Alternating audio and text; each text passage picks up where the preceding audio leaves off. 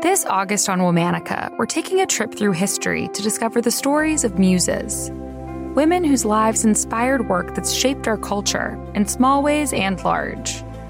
Special thanks to this month's sponsor, Mercedes-Benz, whose own famous namesake was inspired by a young muse named Mercedes. Join us all month long for fascinating stories of women who are drivers of creativity, inspiration, and artistic expression.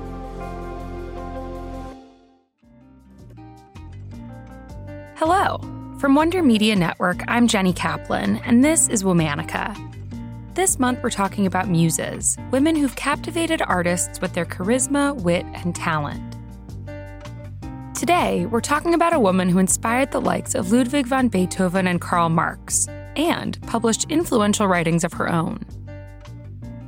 Meet Bettina Brentano. Bettina Brentano was born on April 4, 1785, to a noble family in Frankfurt, Germany. For Bettina, writing was in her blood.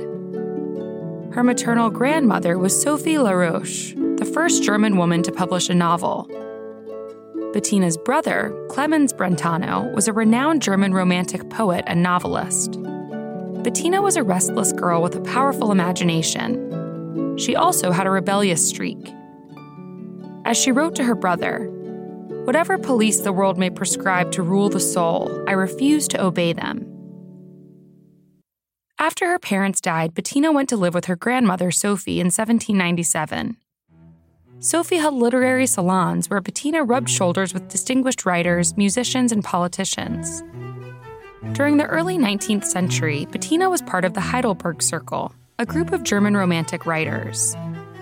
During this period, she met poet and novelist Achim von Arnim, who she later married.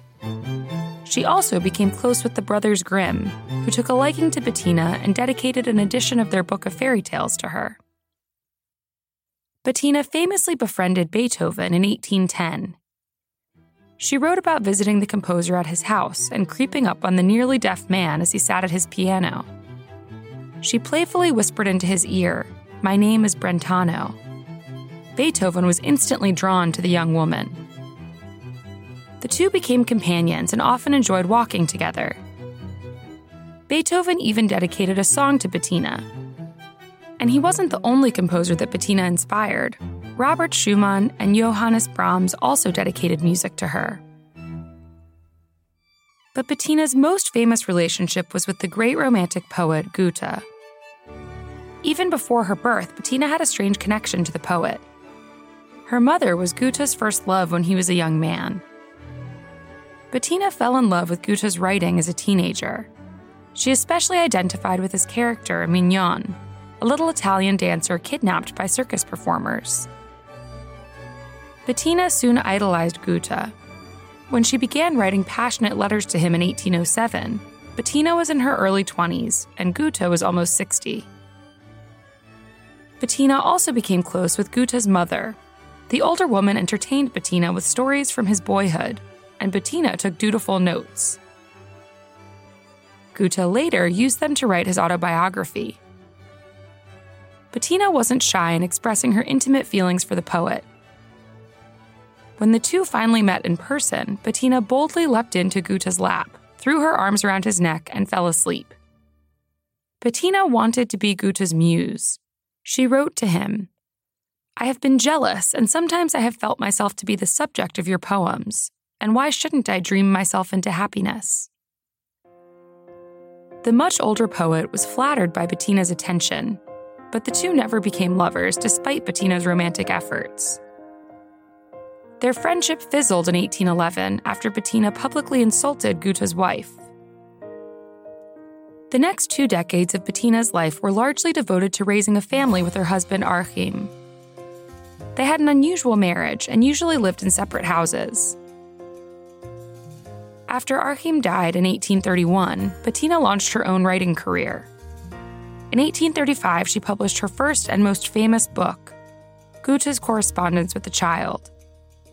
Bettina presented the book as a realistic account of her years trading letters with the poet and his mother. But Bettina was later criticized when the public realized a great deal of the book was actually fictional. Some accused Bettina of being desperate for fame. Bettina published 2 more books of correspondence during her career. Her writings revealed her progressive politics and her belief in the existence of female genius, a radical idea at the time. Her critiques of established religion were influential among young political revolutionaries in Germany, including Karl Marx.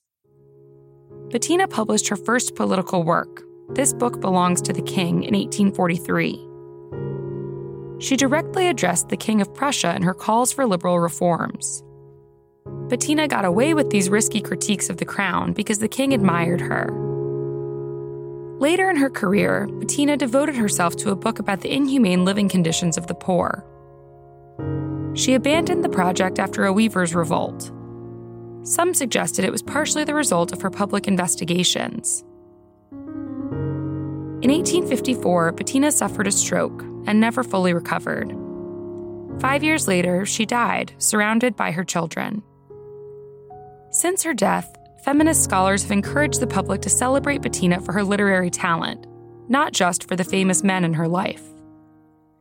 Bettina's partially fictional account of her relationship with Goethe is now praised for defying genre conventions of the time.